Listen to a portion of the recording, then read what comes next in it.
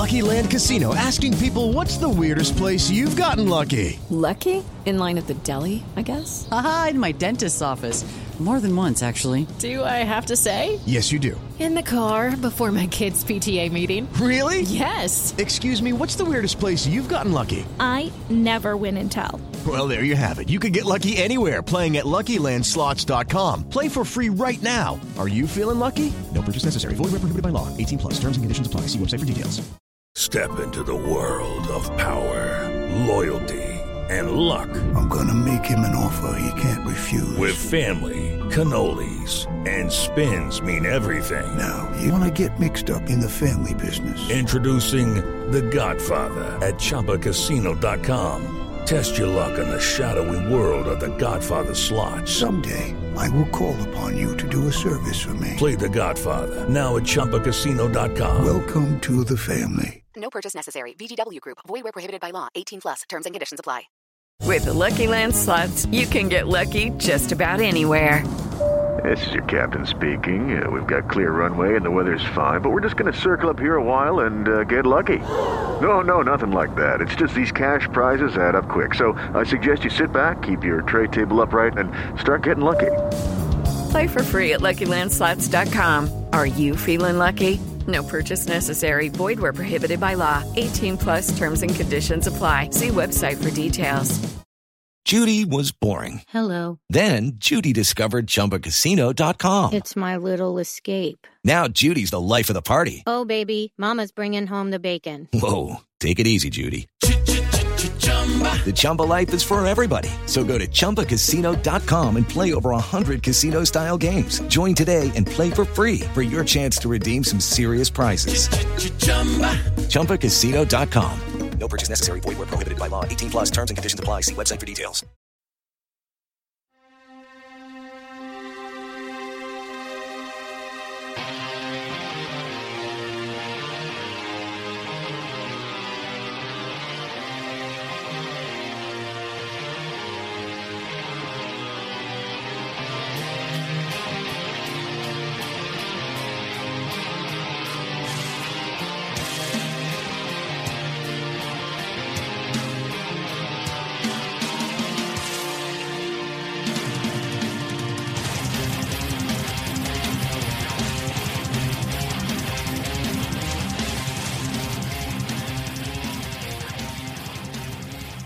Ahoy Mets fans, welcome to Amazing Avenue Audio, episode 265. We are the official podcast of your SB Nation New York Mets site, Amazing Avenue. My name is Brian Salvatore, and this week on the podcast, me and Chris McShane talk a little bit about Mets and a lot about some other stuff. Real important, if you go to AmazingAvenue.com, you can find the link to the Spotify playlist we created with our favorite songs of the year. And, yeah, it's a nice way to ring in the new year to listen to some good music. So here are Chris and I, and enjoy. Well, Chris, we had planned to not talk at all about the Mets on this week's show, but something so bizarre, so unusual, so perfectly Mets happened that I feel we have to discuss this a little bit. So, for those that are unaware, Omar Minaya, former general manager of the Mets from 2004 to 2010, has been hired as special assistant to GM Sandy Alderson. If reports are to be believed, this was a deal that was brokered by Fred Wilpon himself, and that the front office is none too pleased about having Omar back in the fold. Now, there are a number of ways to discuss this. So let's just start sort of on its purest merits. Do you think Omar Minaya can be a viable and important member of the Mets front office in 2018? Sure, I think it can be. I think it's something that it's a guy who has, can I just say, a certain set of skills. And he does. Like, he's gotten other jobs in baseball since he lost the job as the GM of the Mets. You read things from people that say he has no interest in being a GM again. And everything, in completely objective, isolated, whatever world, sure. This is a guy who could contribute something that's useful Just because things went the way they did when he was GM doesn't mean that he doesn't know anything about baseball. Right, and he's well respected as a scout throughout baseball, and there's a reputation out there of him being a particularly good judge of talent, which I think we can talk about maybe a little bit more objectively in a minute.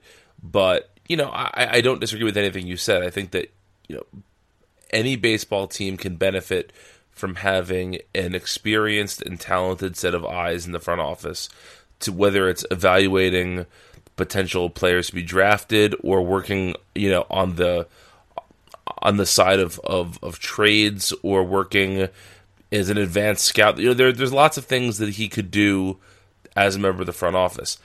But let's pivot here. Do you think this is a smart move for the 2018 Mets? No. I mean, if you were rolling out how not to do the offseason,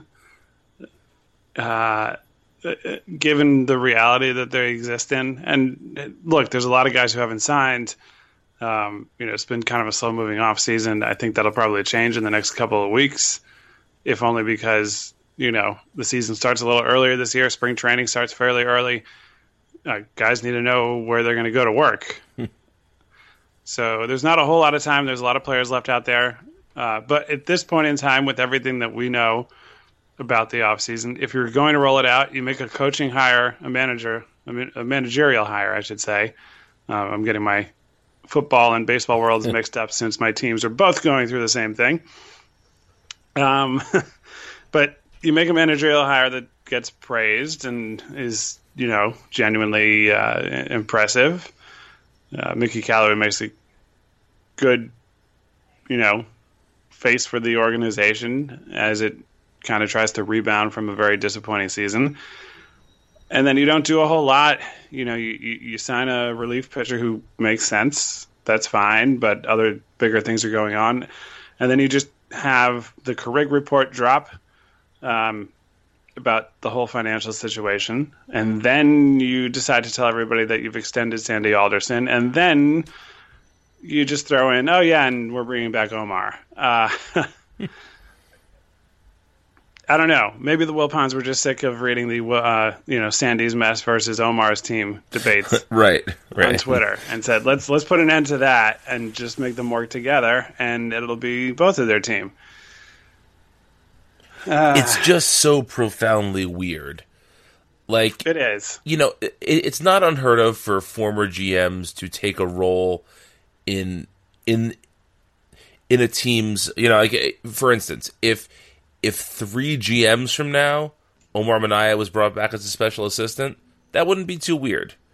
But he's coming in to work for the guy who took his job less than 10 years after he had that job, and in a team situation where there appears to be a fair amount of conflict between the front office and management. Not insurmountable conflict, mind you, but it seems like there is certainly a different set of priorities for ownership and for management. And so when you're having ownership bring in a front office piece that could only be taken as a threat, I mean, really, even if it's a veiled or idle threat, you can't help but look at this as the Wilpons saying, we're putting something in place in case things break bad with Sandy. Right? I mean, or am I just turning this into a pro wrestling storyline? I mean, maybe you are. I don't know. There still seems to be a sense that John Ricco is sort of the heir apparent to the GM throne. Uh-huh. If that is the case, then bringing Omar in isn't this sort of threatening situation and all that. But I don't know. It's hard to avoid thinking that way. This is an organization that is capable of making very bad decisions, and it wouldn't be the most surprising thing in the world if all of a sudden they said Omar is the GM now. And that doesn't necessarily make Ricco, not be in line to be the next one. Right, he could be an interim GM or something if all this shit is canned in August, something like that. Right. But yeah, it's just, I don't know what they're doing sometimes. Sometimes? Yeah, well, sometimes I do. Like they signed Cespedes twice. That was good. They traded for him. I got that. That all made sense. They traded Dickey. I was on board with the Dickey trade at the time, as much as it hurt to see him go. So, yeah, sometimes it makes sense. Not much lately, though. No, it seems like it seems like every possible bad news story that could break for the Mets has broken in the last 6 weeks or so. It just seems like it's this den of dysfunction, and it seemed that way before the Omar situation. So I don't even know. It's going to be really interesting. I saw somebody on Twitter, and I forget who it is, and apologies if this is a listener to our show. I saw somebody try to use the Abraham Lincoln team of rivals term for this. And that seems, Pollyanna-ish at best, I'd say. I don't think the Wilpons are thinking about creating a super front office here. That just doesn't seem like their style. I don't know. Okay, so then I want to briefly touch on Omar's legacy because a couple of pieces went up this week on the site that talked about this. I know our own Steve Sypa is working on something about Omar's drafting acumen. But I've seen a lot of people talk about how under Omar the team drafted so well and how we have to really get back to that. Without opening a tab on your browser right now, do you remember Omar as a particularly adept drafter? No. Nope. Me neither. And no. Just because players, I'm not saying you shouldn't get credit. Everybody who you draft, you had some role, obviously, in bringing them into the organization and getting them to the point of major league success. But man, they completely botched a few drafts very early on. Eddie Kunz. Right. They drafted a college reliever with a first-round draft pick. And a pretty decent pick at that. Like that's the ultimate example of it. But there were a lot of bad things that happened in those drafts. And when you look at teams that you would say they draft well, they also hit and get lucky a little bit. Right. The baseball draft in particular is a crapshoot, but you have teams that hit with these guys who are in the 4th, 5th, 10th, 20th, and beyond rounds. And it's nice, the Mets wouldn't have been where they were without those guys having been drafted, by Omar and his front office. But if the early round picks had also been, good to excellent, or at least major league contributors, in even a few cases, then you might be looking at a very different sort of outcome, for what the team was over those years. So, without looking, let's see if we can do this. I believe his first draft might have been Umber. That's possible. Yeah. Umber, Pelfrey, Kunz, Reese Havens, eventually Harvey, Holt, right? Didn't he draft Holt? I'm trying to remember. Hold on. I was trying to do this without looking, but you can look it up. Go ahead. Yeah. Keep going. I'm just going to cheat. Is there somebody else? Or that might... I don't think he drafted Lastings Millage. I think Millage was the last draft before him. Yeah, let's see. So it was... Yeah, I think you're right. So if it's 2004 that starts, it is Umber, Pelfrey, Nathan Vineyard, oh boy, and Eddie Kunz. You're right, Bradley Holt, Reese Havens, Ike Davis. Okay. Had dabbled in major league success briefly. Partial credit there. Harvey, and then it switches over. Yeah. Then it's Nimmo, Fulmer, Plawecki, Cecchini, Smith, Conforto, Kay, Dunn, Peterson for the current front office.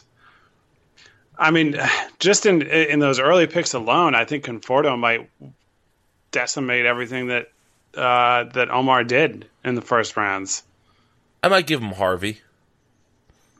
Oh, right. Yeah, him. That guy. And I'm still like a Harvey supporter. All right. Yeah. No, fair.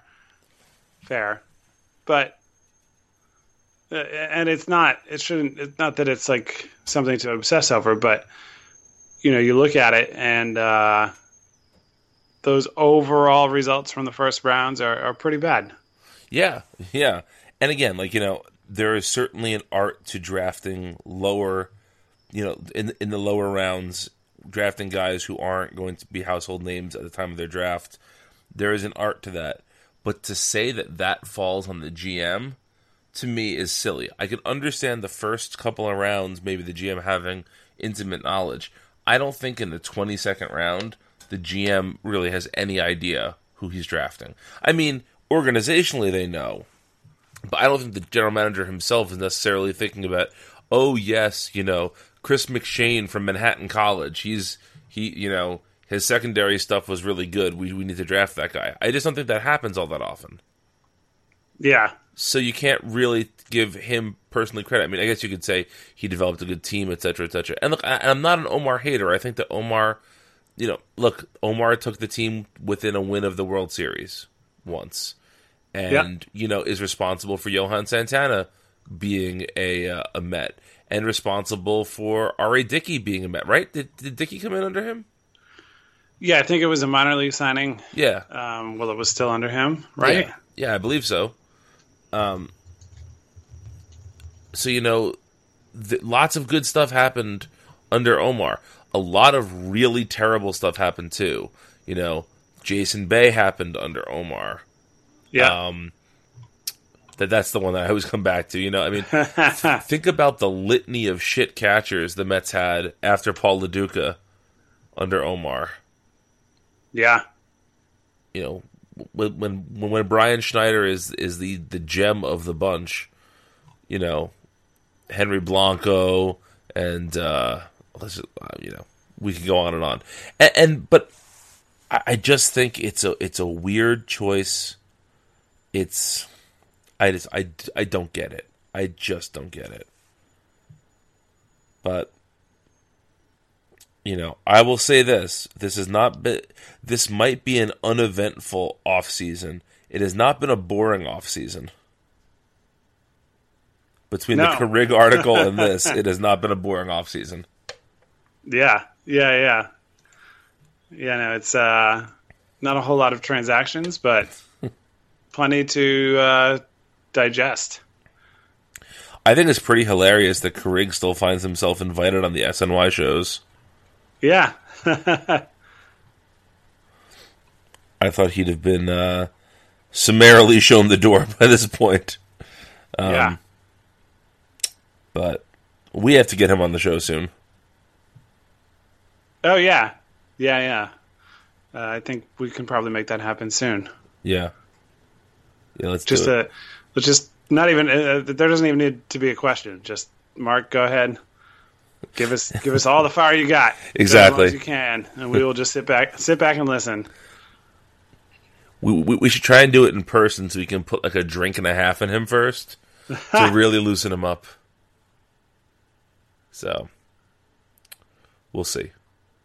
This is what we do for you, our dear listeners. We try and get beat reporters toasted to talk about Met rumors. So, anyway, let's get back to our plan of not talking about the Mets. So, yes. Chris, let's start with your recent honeymoon to the Southern Hemisphere. Just give us in like a couple of sentences, a couple of paragraphs, the things that people definitely need to do if they ever find themselves in New Zealand and or Australia. So, and of course, this is the definitive guide. there is you spent like 3 weeks there. You know all there is to know. You are the authority on this. So yeah, let's see if I just try to give a quick rundown. There were 3 components to what we did: the North Island of New Zealand, and then over to Australia, Melbourne, and around there, just for a few days, and then back in the South Island. So must do things on the North Island. I would say, if you like Lord of the Rings even a little bit, especially if you love Lord of the Rings, you have to go to Hobbiton. That is awesome. See a Maori performance of some sort. There's a variety of those events around Rotorua. Do that. What else? We had a lot of highlights. We hiked Tongariro Alpine Crossing. If you're up for it, it's a 19.4 kilometer hike. There's a path through most of it. Some parts get a little challenging. The weather can change very, very quickly. The last 3 hours for us were absolutely miserable, but it was totally worth it because everything up until that point was just amazing. So yeah, those are just things off the top of my head is like must do things on the North Island, in Melbourne, Australia. We specifically went and timed it to be there for King Gizzard and the Lizard Wizards Festival, GizFest.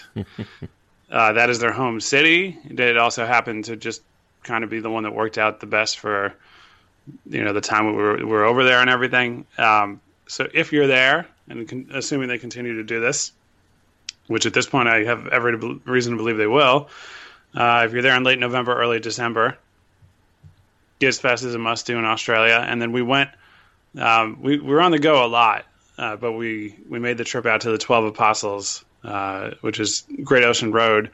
I've not done California, but my impression is that it's sort of Australia's version of, driving this windy road along the coast of just gorgeous beaches and all sorts of stuff. But the 12 Apostles are these limestone formations off the coast. And there's there's cliffs that form the coastline and then the beach, and then these formations of it that are out in the water. Not far out, but it's just absolutely stunning. So those are must-do things. Also, you may see them if you're out and about on the coast around sunset. We actually saw them at that location as well, but make sure you see penguins coming in out of the ocean. They're little penguins. They're sort of like a bluish tint and white. They're only about a foot tall, and they come in every night all year round at sunset. There's a place on Phillip Island that you can do that. It's like a big tourist thing, but it's really awesome. You can watch videos of it and see it and all that, but from afar. But to go down there and actually do it,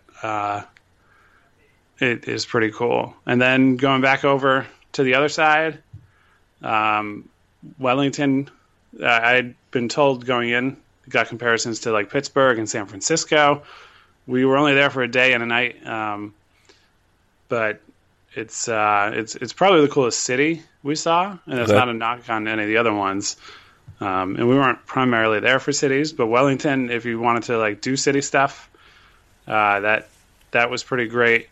And then one of the real musts is the ferry from Wellington down to South Island. And it's gorgeous as you leave.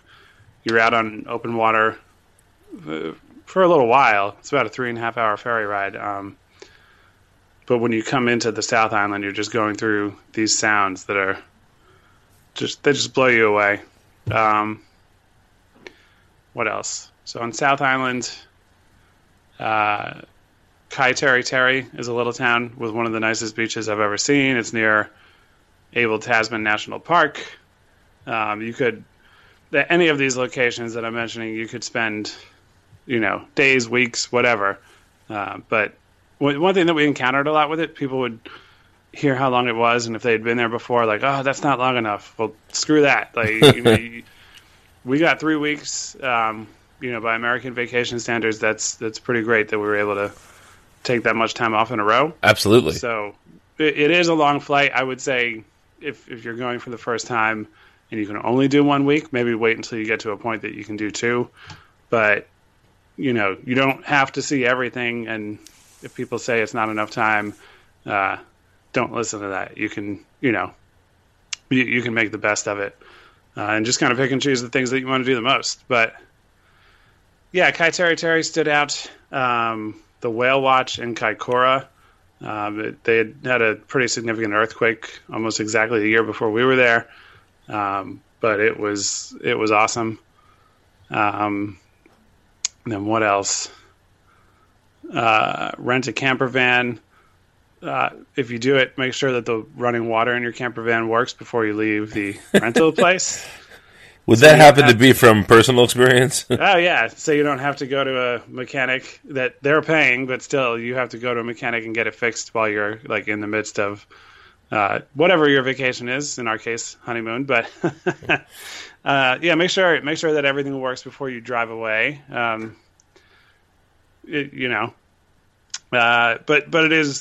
it's a pretty cool thing. I'm glad we did it the way we did, where we weren't in one the entire time, because the mix of like small hotels, Airbnbs, that kind of stuff, you're talking to people who live there and know things and all that. So it's, it's kind of good to mix it up. But that experience of just sleeping, on the bed in the van, going to campsites, some of which are just, pretty much like an area by a lake, and some of which are a little more developed with facilities.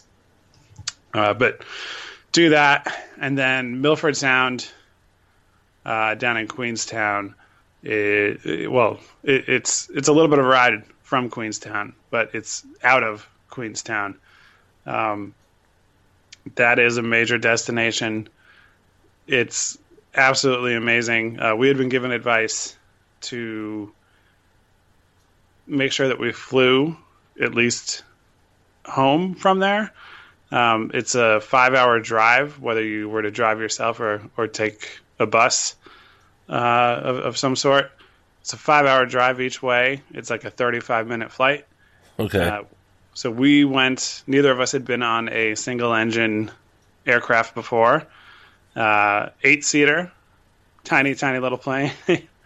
But we did that, and it was, it kind of came to a point where it was for the sake of time. Because for that sort of thing, anything that involves air travel, especially smaller air travel in New Zealand, can be very subject to weather and weather changes. So the way it worked out, it was kind of our last full day on that island that was going to be the one that was going to work to go do that. And because of the amount of time we had, we flew both ways. So that's something. It's not cheap, but if you can swing it, man, do that. And yeah, I think that's a good run of highlights from it all. I'm tired just listening to that. Yeah, we probably did. I'd have to add it up, but I think we did at least 40 hours of driving in the span of 3 weeks. Maybe a little bit more if you add it, all of it up. But do all of that, eat plenty of breakfast. It's so good there. The food is really good. If you're into the extreme sports stuff, then Queenstown has all that to offer. With the bungee jumping and skydiving are not our thing, but if you like that stuff, those things are supposed to be amazing there. Ferg Burger is a burger joint in Queenstown that gets a lot of hype. Don't wait in the line. We honestly were like, it wasn't even good. Never mind, wow. To hype. Yeah. So don't, especially if you're the vast majority of our listeners. And I know there have been, and hopefully still are, some from a variety of places, but the vast majority are probably living in the United States. There are good burgers in those countries, but just get them as you go to places that are like, oh, this looks like a place I could eat at. Get them there. We have Shake Shack, we have In-N-Out, we have all sorts of other Like we figured burgers out. Yeah. It's our thing. But the food was otherwise excellent overall. Breakfast in particular. So just go in, and we had no expectations with that, but go in and don't be surprised that it's all really good.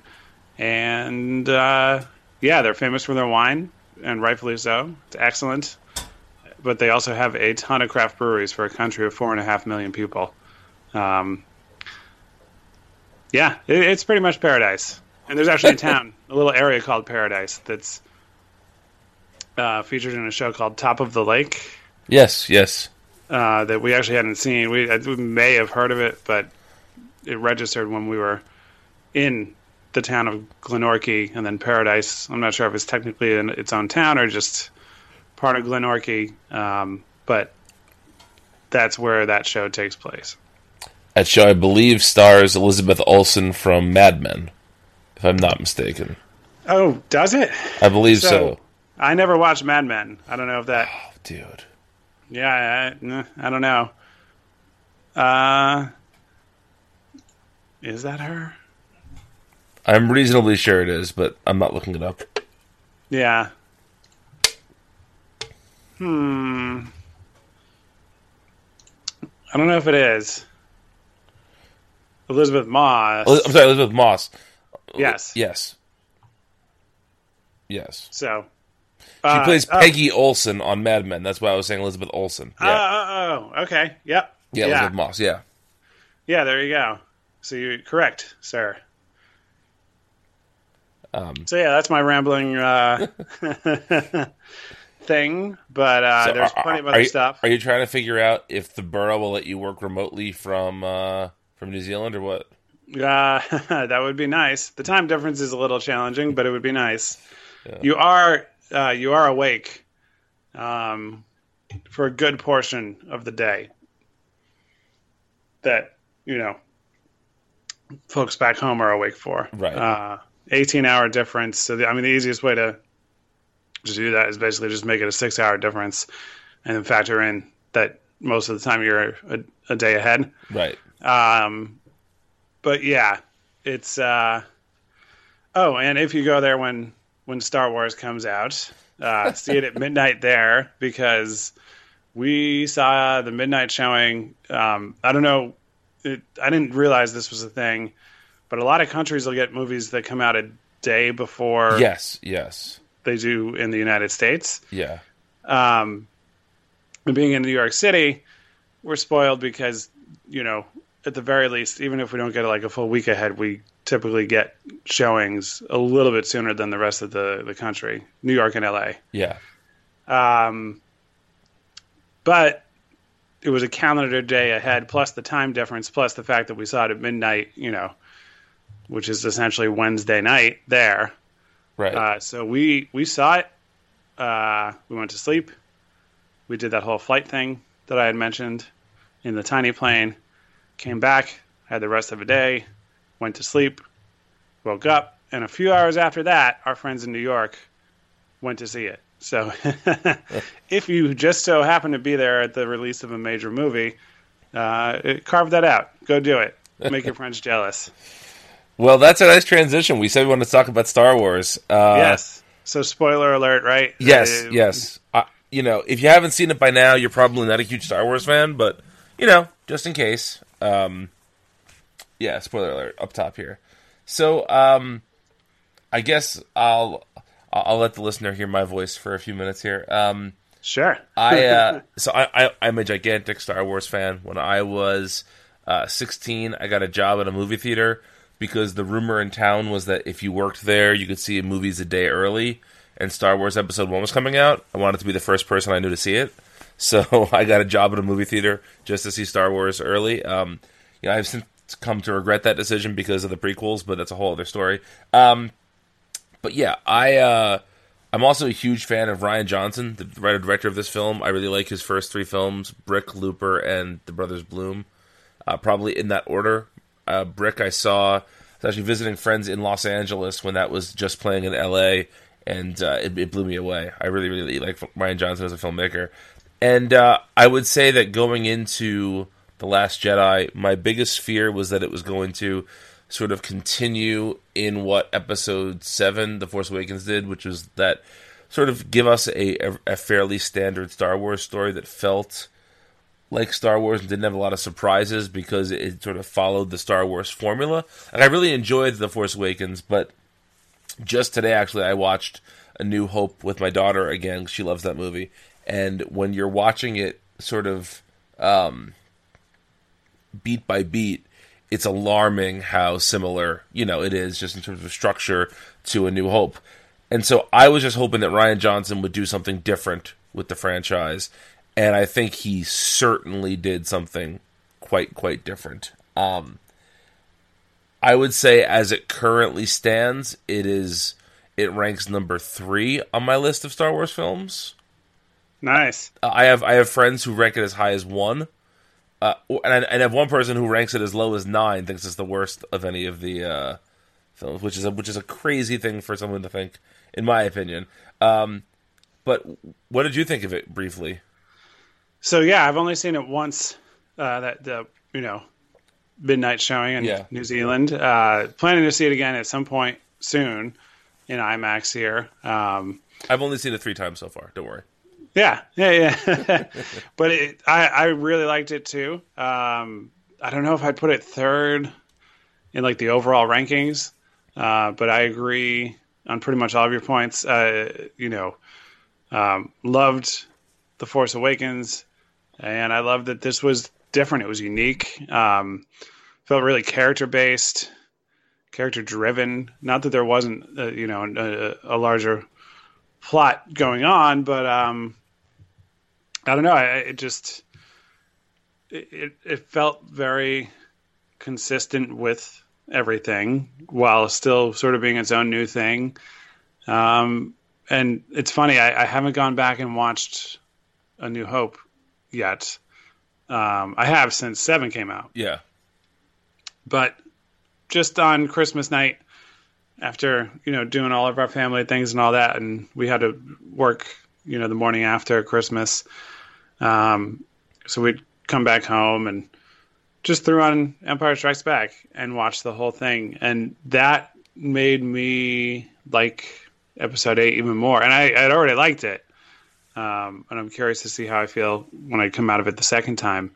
But yeah, it was just something kind of hard to describe, but just going back and going through that period of the story and Luke's story, especially since he's, not the main character of 8, but right up there. Right, yeah. And obviously most of the rest of the entire existence of these films is based on his family. Mm-hmm. So yeah, I just, I liked it a lot. I'm looking forward to seeing it again. And, if I were to rank right now, I probably still would go, just for the sake of brevity, I'd probably still go 5, 4, 6, 7, 8. Okay. But, I don't know if that's like too much loyalty to the original trilogy. And after multiple viewings, 8 might end up ahead of 7 for me. But that's all good. They're all above a very distinct line. Although yes. I think there are times when 3, I can still be like, yes, not that it's great, but there are times that I'm like, hey, let's like separate that from the other prequels. 3 moves like that. So much happens in that movie that you can kind of forgive some of the shit because it's over so quickly. Whereas like Episode 2 is just this laborious nightmare. Yeah, 2 is one of the like worst movies ever made. Yeah. It's so bad. Yeah. So my ranking, I think, and I've thought about this a lot recently, is Empire's number 1, A New Hope's number 2, The Last Jedi. I think then The Force Awakens, Return of the Jedi, Rogue One, and then the prequels. Yeah. Yeah, and I put Rogue One. I enjoyed Rogue One too. I really did. I don't know. I don't know if sometimes I'm like, am I a pushover? But you give me a good story in a universe that I love, and I'm in. Absolutely. Yeah. and I think Rogue One is especially kind of a weird one to talk about because it really is such a slight story in the overall scheme of things. Right. You know, like, essentially, again, I just watched A New Hope today, so it mentions, like, you know, that the rebellion has won its first major battle against the Empire, and during that battle, the plans were stolen for the Death Star. And then they made a whole movie out of it, like, one line in the opening crawl of A New Hope. But I feel like I'm a sucker for all the stuff with, like, the Jedi religion and the Force believers and all that. And so the Guardians of the Wills characters in that film, Baze and Chirrut, are just, like, I love those characters, and those are very, very, very good characters. I think K2SO is probably the best droid in any Star Wars film as well. So you take those three things, for me, you put them in the movie, I'm really going to like Rogue. I like Rogue One quite a bit, so. Yeah. But yeah, no, it's, it was funny. We had mostly avoided, I mean, I saw trailers and stuff, so we weren't going in completely blind.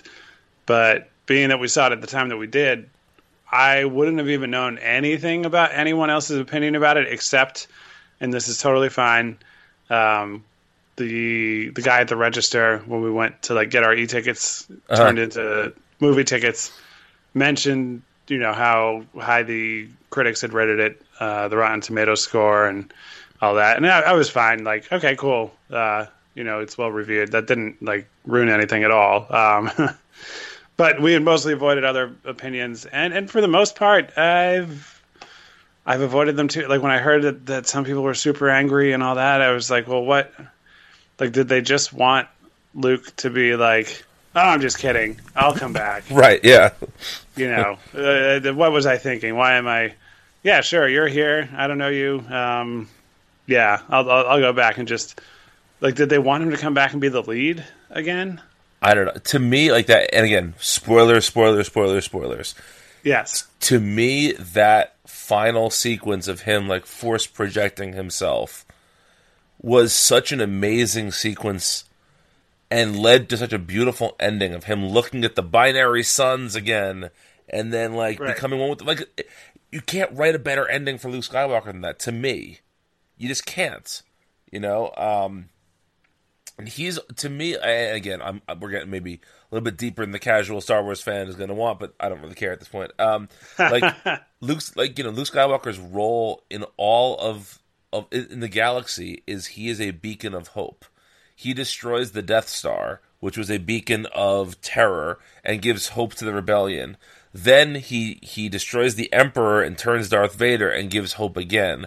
And now, at the darkest time of the Resistance, he becomes a beacon of hope yet again. That's his role in the Star Wars saga. He is there to give hope to others. Oftentimes he fails on his own. And Yoda says that to him too, like in Episode 8. But, like, his failures are not as important as the symbolic beacon of hope that he represents for people. And so I think it just continues that. And I understand, like, Mark Hamill has since walked back his comments a little bit, but I understand from Mark Hamill's standpoint, it's probably not the ideal way he would want to close out that character. Right. But, you know, I'm sure Sean Connery would want James Bond to be, like, you know, to still be doing the same things he was doing when he was playing them. You know, it's you get attached to these characters, but that doesn't mean that you're the best decision maker for them. Right. Yeah. And it's just a couple of other quick things. The Rey Kylo Ren scene was incredible. Yeah. I really enjoyed... I mentioned the Luke Force projection scene. I really enjoyed the scene on the Millennium Falcon where R2 plays Luke the message from Leia from A New Hope. Yeah. I think there's going to have to be like a 5 to 10 year time jump between episodes 8 and 9 to give Carrie Fisher's death a place in the trilogy that doesn't feel forced.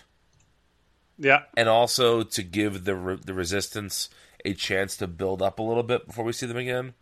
Because that is, I think, a fair criticism I've seen of it is that essentially most of the characters in the film are just on a ship going very slowly for most of it. So you want to build them up into something more important, and I totally understand that. I loved the jump to light speed moment with Laura Dern's character, Vice Admiral Holdo. Yeah. That was great. I wish that the Casino of Canto Bight was weirder. I wish they had gone more really bizarre space casino as opposed to as opposed to what we got. But yeah, overall, I really enjoyed it. Yeah, no, I'm right there with you. When I saw that you had seen it multiple times, I was like, all right, we're probably going to be close to on the same page at least. Yeah. And so a friend of mine has never seen a Star Wars movie until this week, and I lent him all my Blu-rays, and so I have to see it at least one more time with him when he catches up. Nice. So, yeah, that'll be fun. So we're coming up on New Year's Eve here. Chris, what are you doing for New Year's Eve? Anything fun? Staying pretty local because I am going to the Winter Classic. Oh yeah. I'm gathering all my warmest clothing, looking at all sorts of different heating packs. Have a bunch of different heating pack type things. Actually looked up whether or not battery powered heated clothing exists. It does. It does, yes. I'm not gonna be able to get it before Sunday. I don't know if I could afford it, even if I could get it before. Well, Monday, I should say. Yeah. And that's fine. Next time I go sit outside and freeze my ass off for a game, I will know that that's a thing that I can get. But as a result, yeah, just staying pretty local. Maybe go to a party some friends are having. Maybe just kind of kick it at the apartment and then go to our favorite bar for midnight and then kind of call it a night. Not looking to be hungover as I enter into the Tundra hockey on Monday. But what about you? We're just having a couple people over the house. We have one of my wife's best friends now lives in Hawaii, and they are in for Christmas and New Year's with her family. So they're bringing their newborn baby to our house, and then 5 or 6 other friends are coming over. And I'm just gonna do I'm gonna make some nice bourbon cocktails in sort of I was trying to do a nice cocktail for a party like that. And I'm just going to do appetizers and finger foods all night. I'm going to bake some bread, make some jams, make some pizzas, stuff like that. Nice. Yeah. We had done a New Year's party, proper invite a bunch of people kind of party in our apartment for, I don't know, 7 or 8 years in a row. Oh, wow. Okay. And then had one where we were just I think that's it. Maybe again at some point, but kind of just went from doing the heavy lifting on all that every year to maybe let's not do that for a while. But yeah. One of the things similar to that food approach, there's a Swiss food method of cooking, communal sort of setting called the raclette, which is a type of cheese which is involved. Okay. But it's you plug it in and it's got a heating coil. Above the heating coil can either be a stone, which is the one that we got. It's like a stone surface. You can get it with a metal, sort of a cast irony looking, but not cast iron, kind of grill looking surface. But that's on the top. It's a rectangle. That's on the top. The heating coil is underneath whatever that surface is. And then there's space between the heating coil, and then there's sort of each person gets a little tray. So you can cook up whatever kind of meats and veggies you want on the top, and then there's a bowl of potatoes, and you melt the cheese on top of the potatoes underneath where you're cooking the other stuff up top, and then so you just put out a bunch of different things and you combine them. It's a pretty cool way to eat. It sounds like Korean barbecue meets fondue, kind of. Yeah, that would be a good way of putting it. And you do it all DIY. Yeah. So yeah, that's the thing we used to do. So that sort of, similar in spirit. A bunch of little things, no official like dinner, but nobody goes home hungry either. Yeah, one year I did I bought a really fancy pork crown roast, and the recipe called for so you pull it out of the oven and you put a chilled bottle of champagne in the middle of the crown roast, and the heat pops the cork, and then that makes the champagne sauce that you eat the pork in. So it was a cool idea. The presentation did not quite go as well as I had hoped it would. It didn't totally fail, but it didn't quite work that well. But it's by the time you get to 10 o'clock at night and everyone's been picking on appetizers and stuff all night, you're not super in the mood for a giant meal anyway. So we're just gonna do it this way. So yeah, but it'll be fun. But I think last time I had promised a recipe, and so. Let's see, what recipe can I give here? I'll give my bread recipe. It's really simple. It's a no-knead bread. I get rave reviews for it all the time. It's just, all you need is 6.5 cups of flour, a tablespoon and a half of yeast and salt. You mix it with 3.5, I believe, cups water. And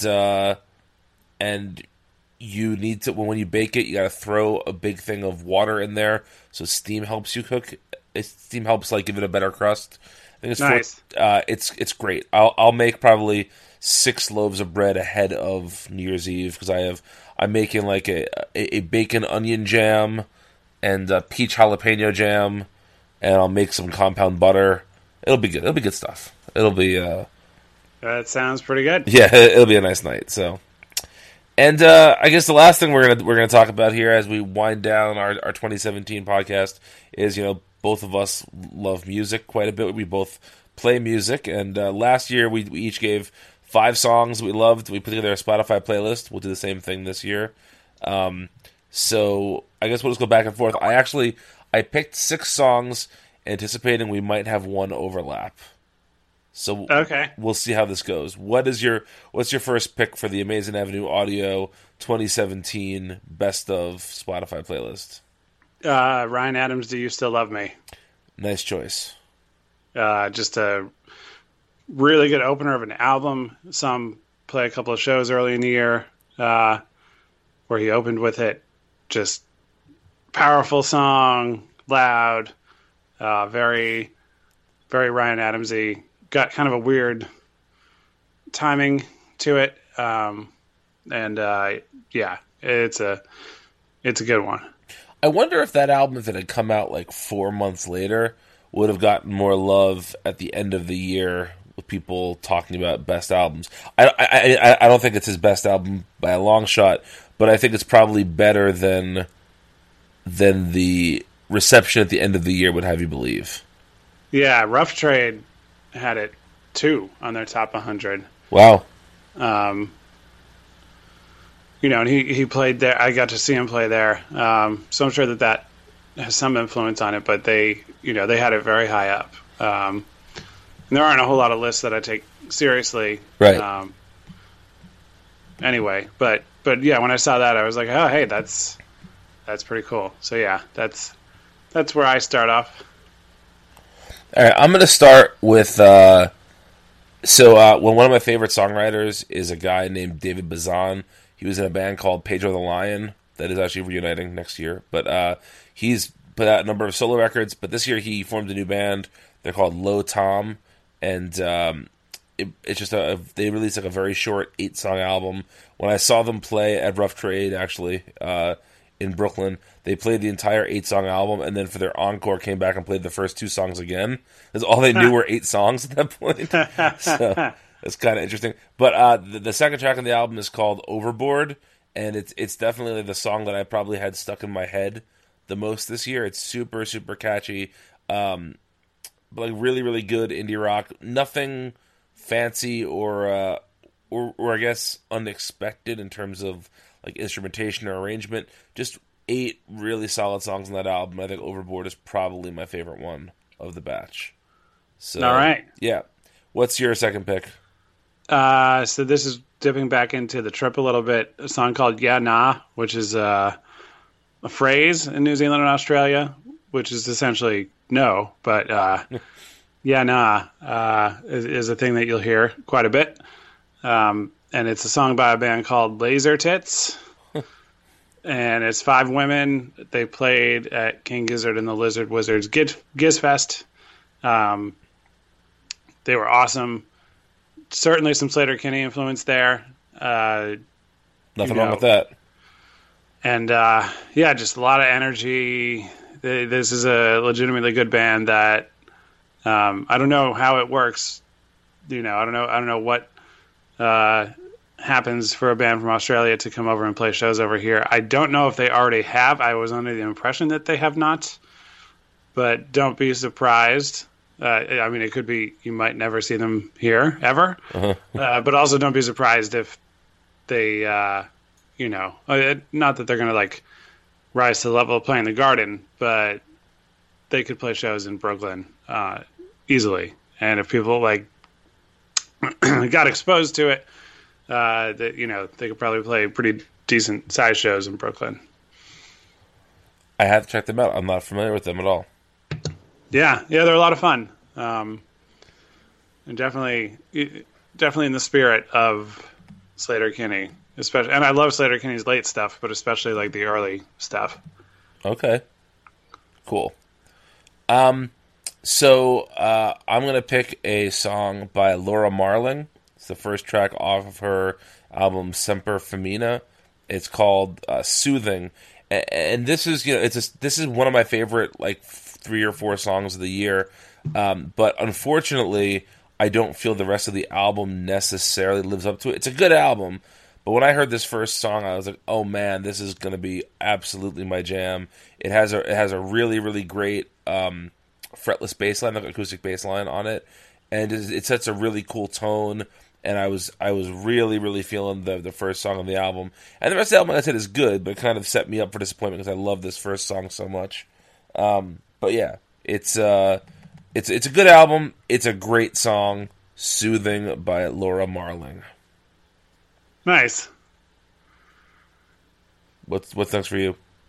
So I had joked about making the whole part of my list everything by King Gizzard. Wasn't it 5 albums this year?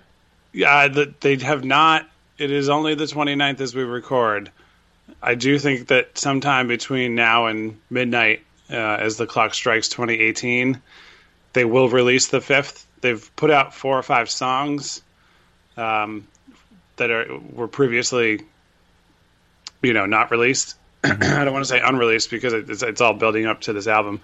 But 4 albums came out, and there's a chance that by the time you hear this, they will have completed their goal of releasing 5 in the year. I could pick songs off of all of them pretty much. I have my own rankings of those albums, but without taking too deep of a dive, I'll just give you the 10-minute song "Crumbling Castle." They do have some songs that are long, but this is, I would say, is by far the longest. And it kind of gives a little bit of a sampling within this one song of the different places that they go. Occasionally they'll have an album that's very very laid back and kind of like acoustic driven and all that, but most of the time they rock pretty loud.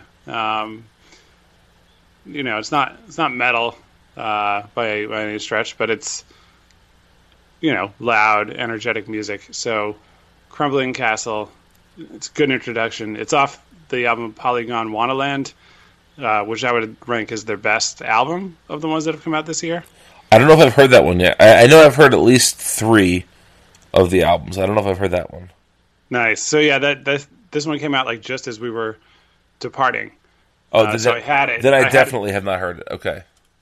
Yeah, I had it downloaded before we got there and listened to it a few times, and then, heard them play parts of it as part of their set and everything. So yeah, that's where.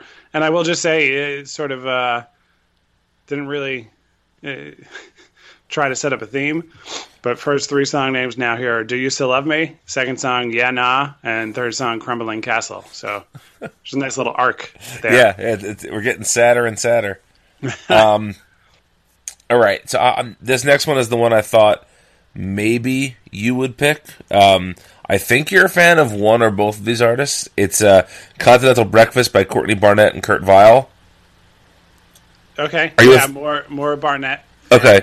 Have you heard this album? Their collaborative album? Not all of it.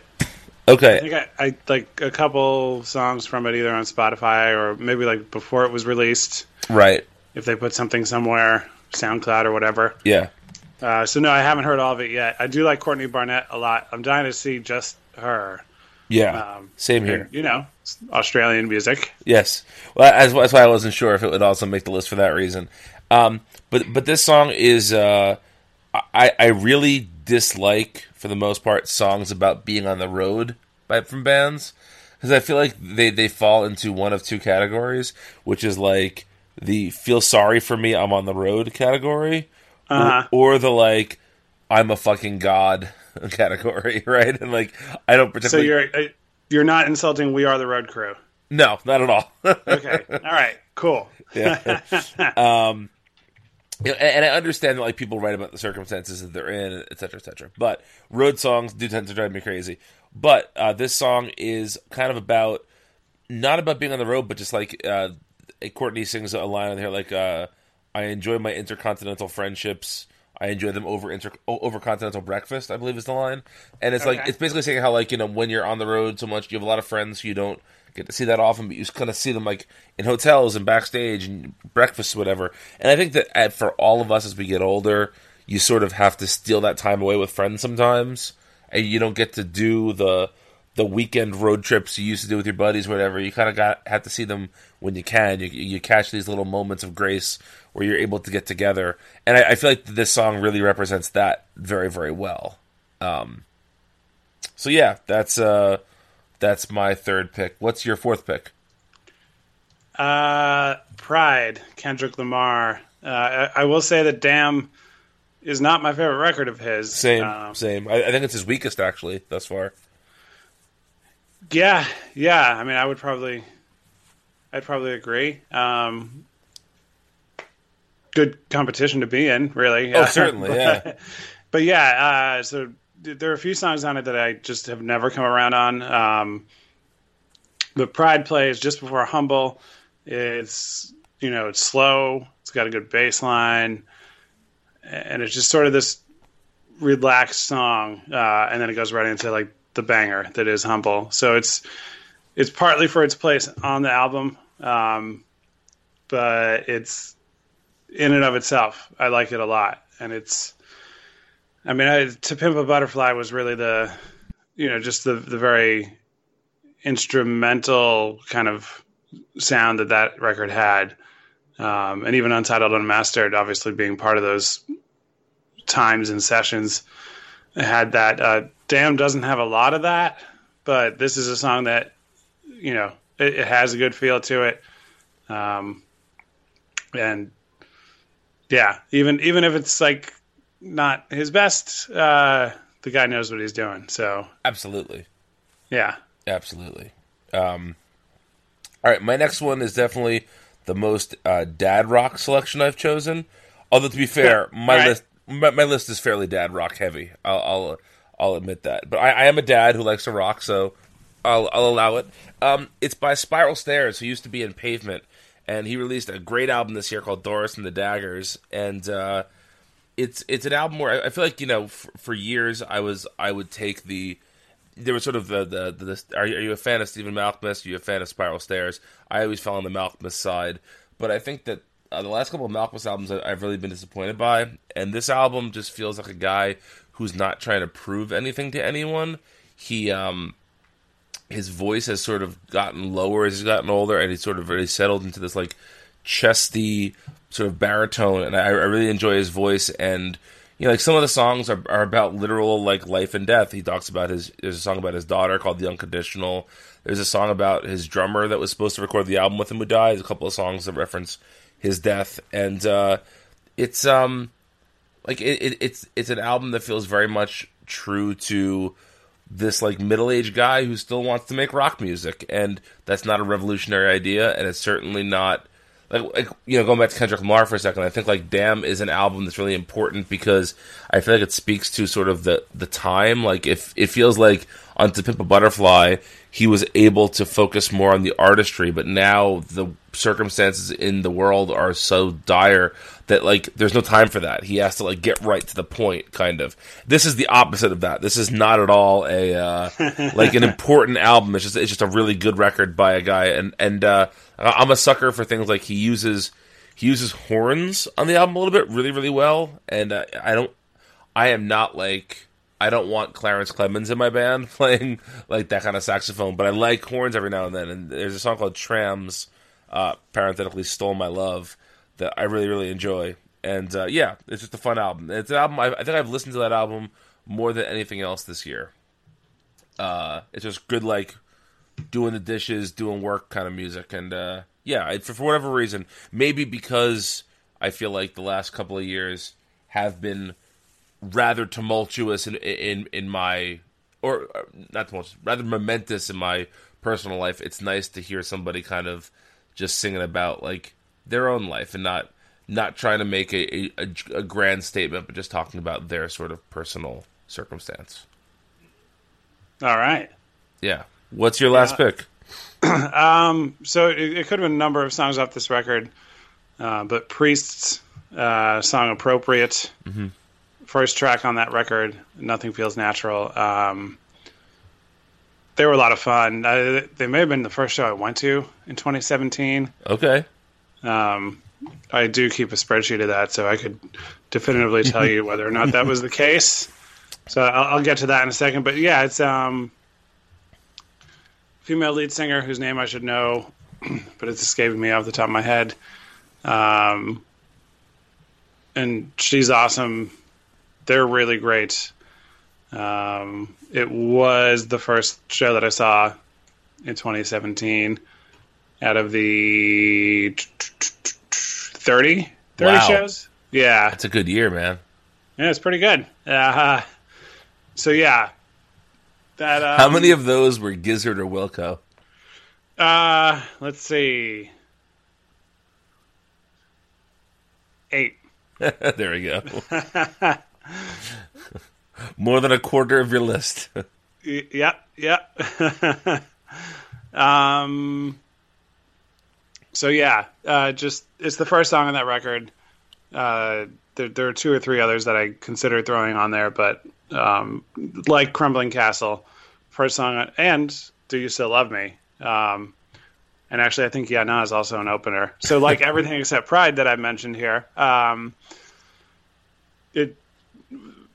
Each of these bands had reasons to put these songs at the start of their records. So that, I think, kind of comes through. I didn't really plan it out that way, but, putting those songs out there as introductions is something that they all did in those cases. And they can kind of take you further into the album or their catalog, whatever you'd like it to be. But yeah. So that's my 5, and last but not least. Well, I do want to say I did not include a song from my favorite album of the year, which was Mount Erie's "A Crow Looked at Me." It's the saddest record you'll ever hear. It is so depressing, and like for good reason. Like it's the guy Phil Elverum, who is Mount Erie essentially. His wife gave birth to a child, and then the child is healthy, but the wife was diagnosed with pancreatic cancer and died shortly thereafter. And the album was recorded she was a musician as well, using her instruments in her office. And it's just all about her. It's all about her death and how it affected him. It's like the most heartbreakingly beautiful album you've ever heard, but it is not like I want to put this playlist out there so people enjoy themselves. And it's like it's not party music at all, Yeah. I went to go see him. He played at the what's it called? Is it the Murmur Theater in Brooklyn now? I don't know. Honestly, no. It's it used to be something else. It's in a synagogue in Brooklyn, and and it was like this beautiful big space, and just him and an acoustic guitar. And like halfway through, he was like, "Thank you guys for putting yourselves through this," is how he said it to the audience, because it really is like a very, very sad album. But it's great. But anyway, we're not going to do that. I'm going to choose Two Arrows by Real Estate. Got to rep at least one Jersey band here. Real Estate are from Bergen County, New Jersey, where I am originally from, and they made a lineup change this year, which was very good. They kicked out their guitar player, Matt Mondanelli, who then was also in a band called DuckTales, and he came out as a sexual predator. So, good move getting rid of him. And they got this guy, Julian Lynch, in the band, who's another Bergen County native, and who has released a couple of solo albums, who's a great guitar player. And this song, Two Arrows, falls right in the middle of their album, and it sort of has the most experimental instrumental section of their career. I think, I don't have this album on vinyl, I would presume this is the last song of side one, and it does the thing that I Want You, She's So Heavy does on Abbey Road by the Beatles, where there's this droning guitar part that just eventually cuts off. Like, there's no warning for it, it just stops. And I love that. And when I first heard it, I just fell in love with it. But yeah, great melodies, really really moody music for me. It definitely evokes a tone. I had recently said to a friend of mine that they're the only band in my life that I don't mind that they keep making very similar albums. You know, there are little changes here and there, but they really set a tone, and I'm just happy to live in that tone every 2 years or so for 10 songs. Very nice. I will throw in an honorable mention. Okay. Of he's not, or this record isn't on Spotify. But if you want to go track down a bonus track, I'll mix it up a little and not go with the first song on the record again.